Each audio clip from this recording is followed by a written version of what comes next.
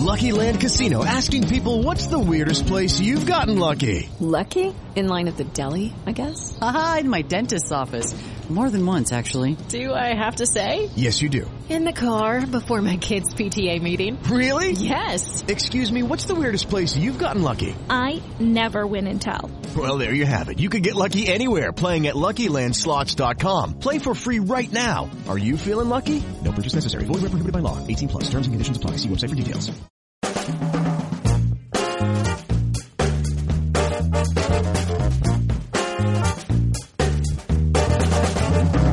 Hi, welcome to Remote Controlled, Variety's TV podcast. I'm Deborah Birnbaum. Every week, we'll bring you conversations with some of the best and brightest in television, working behind and in front of the camera. On this week's episode, I'll be talking comedy and politics with Jordan Klepper, the star of The Opposition on Comedy Central. Stay tuned.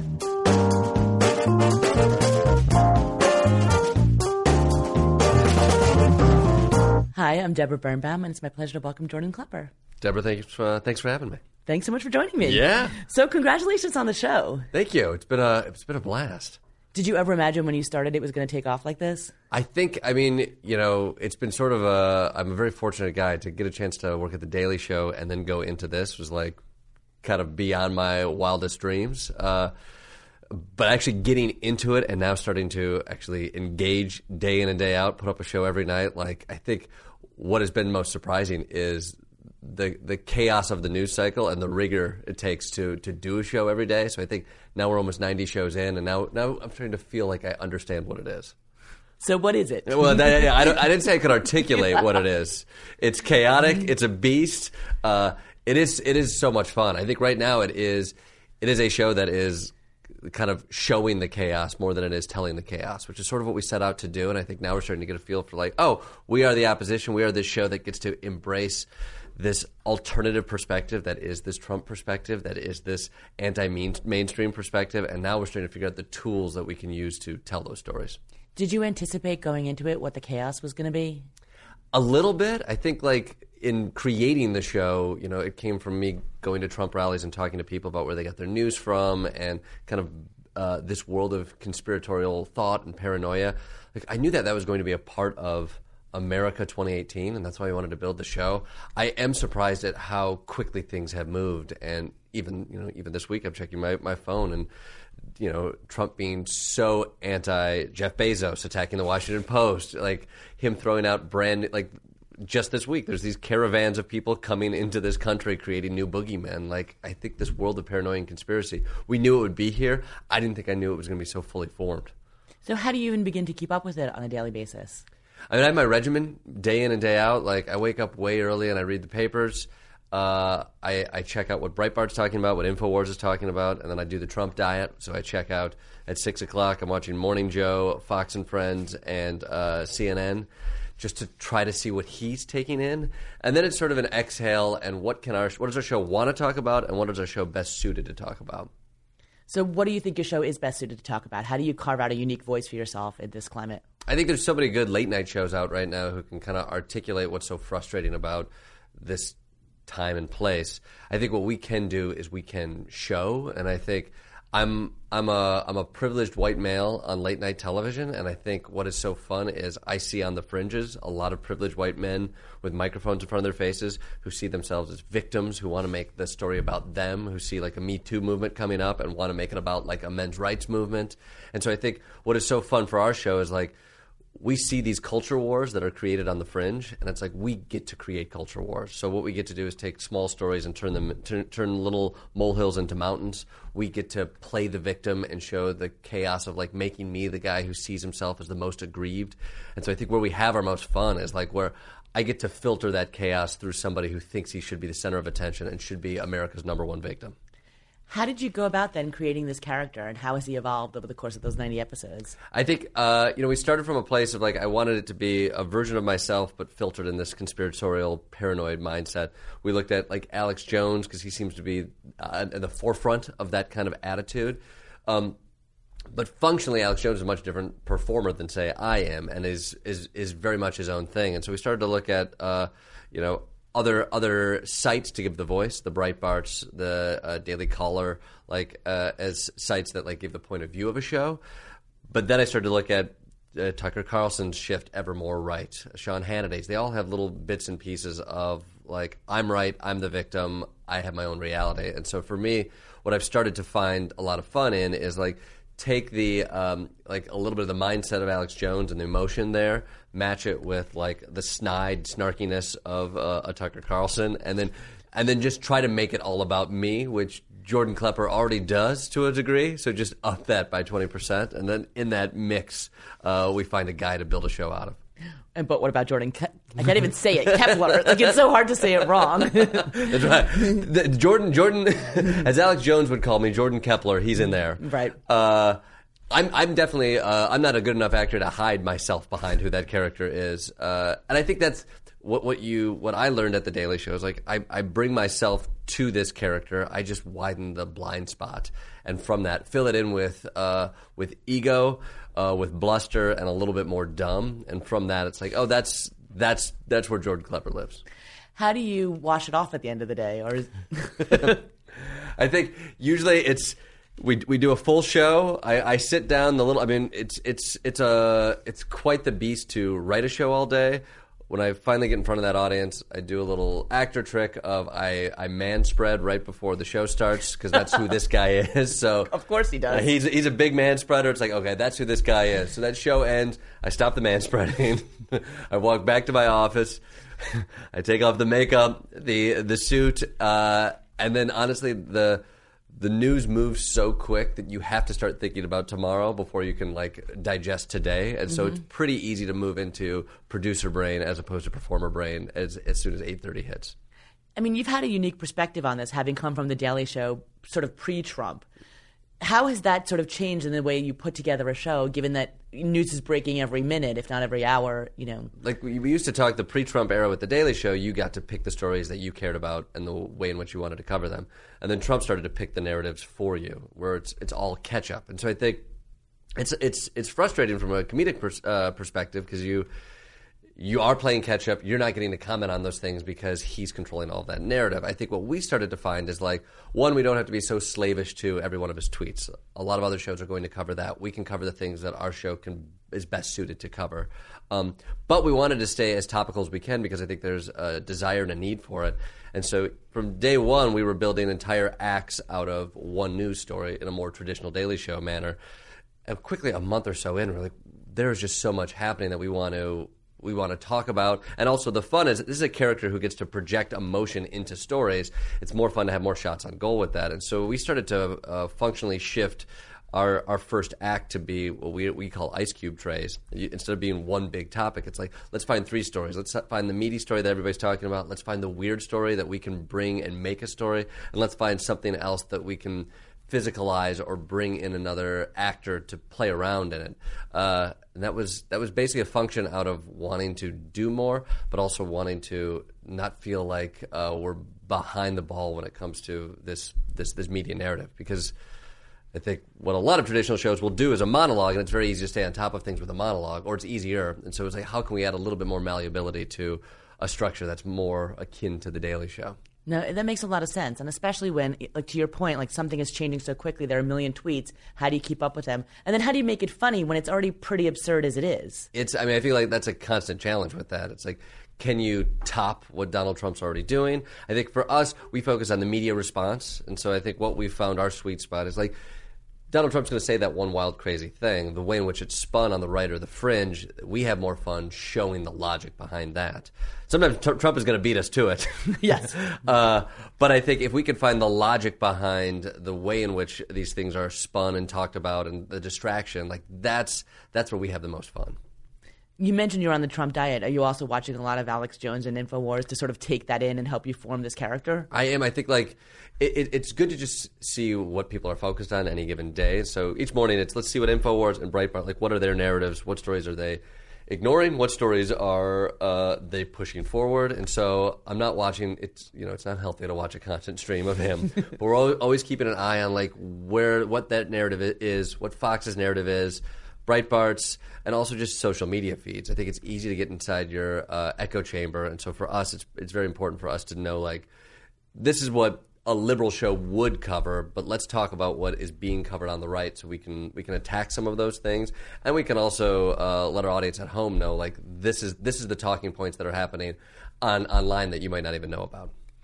This is an idea we've seen before with Colbert and the Colbert Report. How are you making your show different? Or did you think that sort of opened the door for what you were trying to do with this? I mean, I think Colbert Report showed us that you could do a show day in and day out through a heightened character and through a perspective. And so I think for us, it was like, I think this is it's a valid way to filter in the news. And as somebody who came from sketch and improv, like myself, like, that's how I'm always digesting news. I'm not a stand-up who gets up there and tells you how he feels about it. I'm an improviser and a sketch performer who's going to show you the absurdity of it. So I think seeing that Colbert was able to do that, it felt like, oh, I think we can try to craft something that feels like it's 2018. And so that's what I started to get when I was going out to Trump rallies, talking to people, and their mindset, it didn't feel like Bush-era Colbert Americana. It wasn't American flags and, like, Ronald Reaganism. It was this new ideology, which is anti-mainstream, which is putting yourself against something else, which is conspiracy and paranoia leaves you to your own little bubble. And for us, it was like, oh, I think that's something we want to start to have fun with. And I want to be able to play with other people in this world, because it's not one clear voice. It's Alex Jones, it's all of these other fringe characters. So we've added these citizen journalists to kind of have that energy as well. So it feels more like a confederacy of ridiculous folks. What was your reaction when Alex Jones went after you? Just honored and blessed.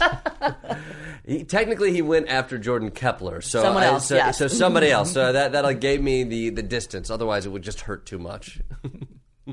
What would you say to him if you could talk to him? Or do you feel like you're talking to him through the show all the time? I think you don't talk to him. I think he talks at you. Yeah, exactly. I think it is really interesting to watch, because he does have to fill so much space and content, which I think is it's emblematic of our culture right now. There is so much content that is out there, and so, like, he's constantly filling 4 hours of space day in and day out. So he's looking for little fires to get him upset and to rant on. And so, like, for us, we try to keep an eye on it, but we don't want to just be somebody who's in constant conversation with him.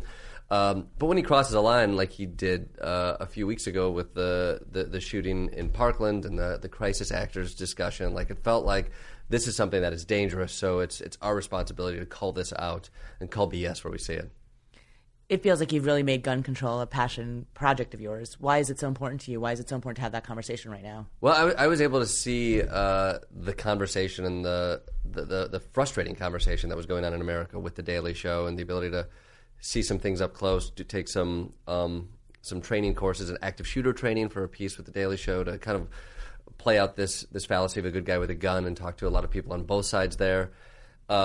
It's something that played out as a kid growing up in Michigan. Guns meant something different than they meant to me as a person living in New York, and so I thought it was it's a very American issue, and it's heartbreaking to see how many people die due to gun violence in America and how little we can do. And I think that was something that was so infuriating, was to see this is something so many people care about.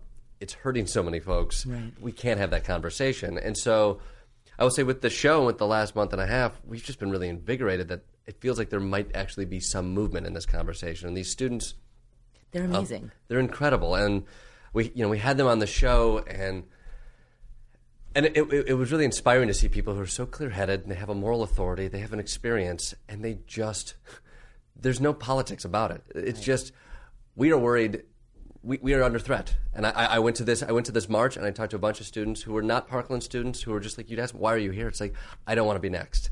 And that's all you need to hear. And I think it gets so frustrating when you see the politicians, or more so the pundits on each side, who's trying to make this a political argument. It's like, these are students who grew up in a time where they have to do active shooter training drills.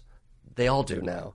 Like, they're worried about this, and they are just pleading with our government to try to make a dent in this. And I think what is so infuriating is so many people want something to be done, and I think where I get so frustrated, and where I think it's important to keep the conversation going, is that I do think most Americans agree on the conversation, and it will disappear because nobody's holding politicians' feet to the flames. But I think for the first time, these students have, like, reinvigorated the conversation in a way that there is a chance that little things can happen. And I think that's good. Like, I think it's too easily the argument is too easily thrown out by gun lobbyist groups. We're like, well, you can't solve everything. Well, 30,000 people are going to die. There's not one thing you can do. It's like, exactly. But there's little things we could do, and we should start to have that conversation. Otherwise, it's going to feel like the whole system is broken. And I think that's why I look at this one issue. It's like we have to be able to make little steps towards progress. Otherwise, otherwise, what do we have this government for? Absolutely. I mean, what do you think your role in this can be to help move this argument forward, given that the kids have done such a great job of jumpstarting it? I think for us, like we approach all of our things, from a comedian's point of view, and like how can our show speak to these topics? But let's bring in the topics that we're passionate about and have something to say. And I think with this particular discussion, for us, it's really important to give voice to the people who can articulate that, which was the students. I think we had students on a week after, and then when the discussion became about arming teachers, we had teachers on our show to discuss like whether that was a good idea. A teacher who had been a part of a shooting and stopped a shooting with a gun, we had him on to talk about like, do you think other teachers should be armed? Because I think we're constantly balancing this tricky idea of playing a character who can go vile, who's going to swing a blunt object in a very negative way to try to make a positive point. And so for us, I think we can show the dark side of this conversation, but it's important for us to also counterweigh it with people who can articulate why it is so important. So I think we're going to continue to make it a part of the conversation, and as it is out there, continue to bring people who are a part of it, who can articulate why it's something that we should be talking about. Do you have specific ideas for what you want to do in this next batch of episodes? I think we have a new big run here. I think we're looking to heighten a couple of the things that we're doing already. We just did our first we called it a pop-up show where we went to Maryland and did it in a student's bedroom because they were prepping to get people ready for the march. And that was a really exciting thing for us to take a show on the road and not just do it in another TV studio, but do it from a place that felt like America. And I think a fun part of this show is like, we see ourselves anti-mainstream, so we love this idea of flyover country or going and talking to the real people. I think that's often a shield these fringe characters use to give them credibility. So I think we're going to use elements of that, but also just from a logistical point of view, it's really fun for us to interact with more real people and get out there outside of the New York studio. Are there other interviews you're going to be pursuing also? Who's on your wish list? Oh, I mean, I think we've had a lot of really fun folks already. I'd love to talk to Mark Zuckerberg right now. I want to know what he's thinking. Wouldn't we all? Exactly. We have questions, Mark. We all have questions. I'm sure he's panicking right now. I want to hear what his thoughts are. I think that is the next. I think for the first time we're starting to really look at these platforms that have been created and control our discourse and our politics. And I think we're asking the right questions about what is the responsibility there. So it'd be really nice to talk to people in that field and get clear answers, or at least get a feeling for where we're directed. Given that there are so many sort of late-night interview shows, what makes a good guest for you? What makes sense for you versus another platform? I think for what is fun about coming on The Opposition is I am this character. So no matter what, it's an odd interview to sit down across, and I think as an interviewer, it's a challenge to have to filter things through this perspective. As somebody who is being interviewed, I know it's strange to try to have to counterbalance, like, what is he trying to get with this? He's trying to make the opposite point through this thing. I think what I found to be really exciting about it is, and I got this right from one of the Parkland students, is I interviewed them. It was a tricky interview because I'm playing this person who's essentially negging them about their experiences, a week to 10 days after being a part of a shooting. And they handled it like pros, and they were amazing kind of navigating what that was. And I asked them afterwards, like how was that experience? And they're like, I loved it. It was like talking to the internet. Wow. And I realized from that point, it was like, they're like, yeah. They're like, I get attacked like this all the time on the internet. I actually got to talk back here, which was great.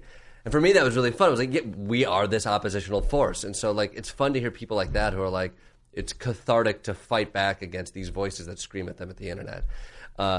So I think the show is perfect for that, for people who don't get to engage in conversation with the fringe internet. And it's also fun for people on the conservative side as well. Like, we had Alan Dershowitz on this past week.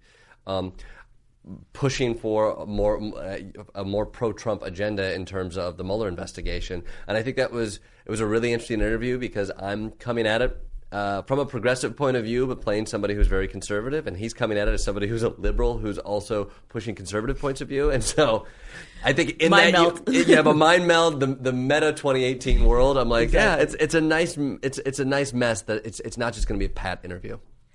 How do you worry about people taking you at face value and really believing this character for what he says? I didn't for quite some time because I think intention's the number one thing for us, and I think like we're always balancing like, is it clear what we're trying to get at? But I do hear stories of people coming up and projecting how they want to see this character act and liking to hear some of the extreme points of view that we have. And that is worrisome. I think like you can only control so much as far as what your intention is in putting it out there. I think the people that I'm most excited about are there are people who are more conservative who have become fans of the show, and they articulate like, I disagree with how you might go after Donald Trump, but what I can appreciate is like, I'm somebody who supports Donald Trump, but find some of the things he does ridiculous. And what I like is I can see somebody showing that and not just being mad at Donald Trump, because that immediately puts me off, but somebody who's showing some of the machinations behind that. That's something I can laugh at because I've been caught up in that as well. Like that's the fan base that interests me most and gives me some hope of like, oh, I'm glad that you can, you can be. I can be making fun of your point of view, but you can still be on board. It's like it's why I laugh at Portlandia. They might be making fun of half of the things that I embrace or why I wait in line for brunch, but I can still see that humor inside of me. You have to be able to laugh at yourself. You got to be able to, otherwise, what are we fighting for? No, and I think it's important that we get out of our bubbles. I can realize that I just listen to or read things that are going to agree or reinforce my opinions, and you have to get something that shines a light on the opposite. Yeah. I mean, I think wherever we can do that, where you can break outside just a little bit. We keep pushing, so it's not just an echo chamber for progressive values, and usually having a filter like that allows us to dabble in both worlds. I know this is a scripted show, but what do you make of the success of Roseanne? Do you think it tapped into something? Are people making too much of it? I think it's really interesting. I think it shows that everything is political now. I think I was a little shocked at how it was immediately wielded on both sides of like, aha, this is a big win for like on the right saw this as a giant watershed moment. It was like the right's version of Black Panther. Right. Oh my God, God help us. And I was like, okay, I guess that's a giant win. And the left, the conversation on the left, I think there's a million opinion pieces there. I think it is blown up larger than it needs to be. But it shows you that like we are so tuned up right now that you can't create entertainment without it having to go against your true beliefs or with it. And I think like everything, we're drawing lines everywhere. And it scares me a bit. No, it scares me too. And I think it's an interesting point because sometimes like maybe just people want the nostalgic family comedy. Yeah. Maybe it wasn't a larger message about, the state of politics in this country. Everything is so us versus them. I think that was one of our big theses when we got into the show. It's like, it's opposition. You have to be against something. And it's ridiculous. Roseanne came on, and every think piece is like, this is my show. Finally, I have a show. Right. Like, your show is the show from 20 years ago. It's Roseanne that conservatives hated 20 years ago. Okay. It is a little bit mind-blowing to think about it that way. Think about, like, the show was groundbreaking for what it was 20 years ago, and now that we've done a complete 180. I mean, I think that there's you see a really interesting progression with Roseanne and also with Donald Trump. Like, Roseanne 25 years ago was like, this was a liberal show that Roseanne Barr was somebody who sang the national anthem and grabbed her crotch. And we all see as this like liberal, boorish figure who now is like a champion of like the right. Like that's kind of what we did with Donald Trump, is this progressive from New York who was a bore, but we kind of liked him. And now I guess he's the face of modern conservatism. So it's like, at least Americans can change. Exactly. We've learned nothing, but we can evolve. Yes. How long do you think you can keep this character going? Do you think, are you dependent on Alex Jones lasting, or is it just as long as Trump's in office? I mean, I think the American character is built out of paranoia and conspiracy fringe thought. And so I hope that all of those characters shut down and we become a much more rational society, and this feels like it doesn't echo something. I think for us, it feels like this is very much a part of our culture right now, and that we're only getting more and more in our bubbles in a way that allows like this paranoid fever dream and this idea of like, I'm not going to trust mainstream thought or experts. sadly, that feels like that's only trending upward. So I think we're going to continue to we're not based. If InfoWars shuts down tomorrow, that doesn't affect the main point of view that's coming out of the Oval Office. So I think we look to keep reflecting that attitude as long as it's there. What's the hardest part of doing the show? I think the day in, day out, it's so much. It's so much information. Like choosing the points you want to make and when you want to make them. I think I feel inundated with the amount of news every day, all day on my phone, beeping in the morning, yelling at me. Like it feels like there's nothing but fires going on in America. And so I think the first few weeks for us, we felt like, oh my God, we're not covering everything. And I think it's taking a breath and saying, we are not a news show. We are commenting. We're a comedy show. Like let's be able to choose the things we want to focus on and let the other things be fought over for another day. And so understanding that you're not going to tell the whole story, but being focused on telling that part of the story that you can tell well has been the biggest challenge for us. Given your background in improv, how much do you get to improv on a nightly basis, or is it tightly scripted? It's tightly scripted. I think the interviews are very improv, if not all improv. I go in with a game plan, and then we just riff off of one another. I think improv is mostly used as a function to write. Like in the brainstorm process at the beginning of the day, we're throwing things out, we're riffing in the room, we're playing off of one another. But as that day goes along, it has to get more and more crafted down to wording and what have you. Like I still find moments and flourishes and ways in which to surprise myself and the show. But usually it's used as a creative tool to get to that polished tool. Any particular moments you're proudest of over the course of the first batch of episodes? You know what? I think I've been really proud of our pop-up show. I thought was we were able to turn a show around really quickly. We were able to speak to, I thought, the moment and the movement and talk to both students who were affecting change, the Baltimore or the suburban Maryland students who were bringing people in. And also we did a field piece about students in Baltimore who weren't being talked about, who were victims of gun violence in their community. And I was very proud of the fact that that was a story that they were frustrated because in this whole conversation their voice wasn't heard. And so the fact that we got to cover that was a proud point. I also at one point ate 2 Big Macs and 2 Filet-O-Fishes and a milkshake. So that is I don't know. I think that's a highlight. Donald Trump would approve that diet. Approve. We ate his diet, and then we talked about Literally. Israel. Yeah, and so it was like I think if this show is about showing and not telling, that seemed to be one. I'm proud of our War on Men segments because it allows me to play the victim in a way that feels like it feels like I can exude the thing that I'm most frustrated at, and when we're able to do that, it feels like a success. How do you compare the 2 iterations of The Daily Show that you've sort of been a witness to and a part of? How has the show evolved? I mean, Donald Trump is a really unique part of all of this, and I think that started to happen at the end of John's reign and then all through Trevor's. So, I came into a well-oiled machine that was really focused and at getting to work with John. John was an amazing mentor who I'd watched forever, and so that was an incredible experience to be a part of. Then Trump comes in, and we kind of think it's going to be a blip, and it's not. No. And then Trevor comes in, and already the show is shifting where we have to be much more adaptive to what's going on. And I think what was really fun about Trevor's iteration is that man he's got ice in his veins. It's a tough job to walk in to not only do a show every day, but to do Jon Stewart's show.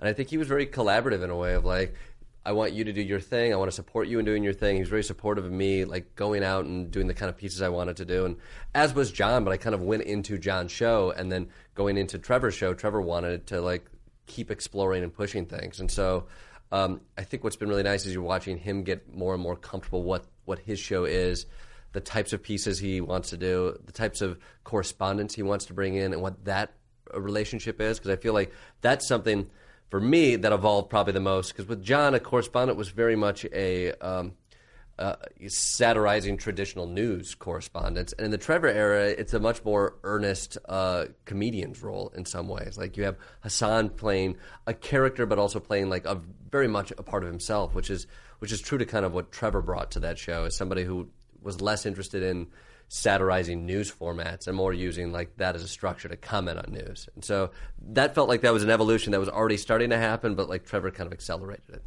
Now that you've got your own show that follows his, how do you collaborate with him? Do you talk about what you're going to do and just... We Trevor and I will talk. I mean, he's an EP and gives great guidance on the show when we talk a little bit about it. I think we communicate throughout the day as to topics that we're discussing on both shows, so that we try not to have much overlap. What we quickly realize is the shows move so fast, you almost don't have time to have many conversations. But we're always keeping an awareness of the way in which they're going to cover stuff and the way in which we're going to cover it, and then looking for ways to kind of incorporate those shows. And I think that's actually in these next 6 weeks, we're finding ways where the opposition can be a little bit more antagonistic to the Daily Show and kind of be more try to provoke the show in kind of a Big Brother-y kind of way. That will be fun. I think it's a blast. I mean, I love playing with Trevor, and whenever we get to do those tosses back and forth between shows or any kind of things together, it's a fun rivalry to play around. What did you learn from working with Jon Stewart? I mean, so much. I think the man is incredibly talented on so many things. His decisiveness was so incredible for me to watch. And I think as somebody who's learning to be a leader, I would watch him, as a leader, and as a leader doing a daily show, you get 20 ideas thrown at you, and you got to throw 19 away and pick that one and go with it. And I remember watching them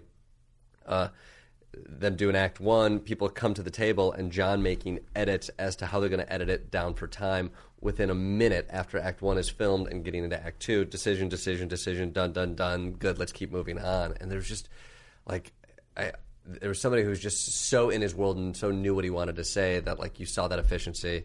He knew how to, at that point, get a show done and create very clear lanes for himself and for his employees. And I think that's something I try to think about and take with me as I'm creating my new show. What would you ask Donald Trump if you ever got him on the show? Oh, is it almost over? Please. Are we close? Are we close? What else do you need from this thing? Just ballpark it. A month? 2 years? 7 years? Where are we at? Well, it's a perfect note to end on. There we go. Thank you so much. Well, it was a real pleasure. Thanks for having me.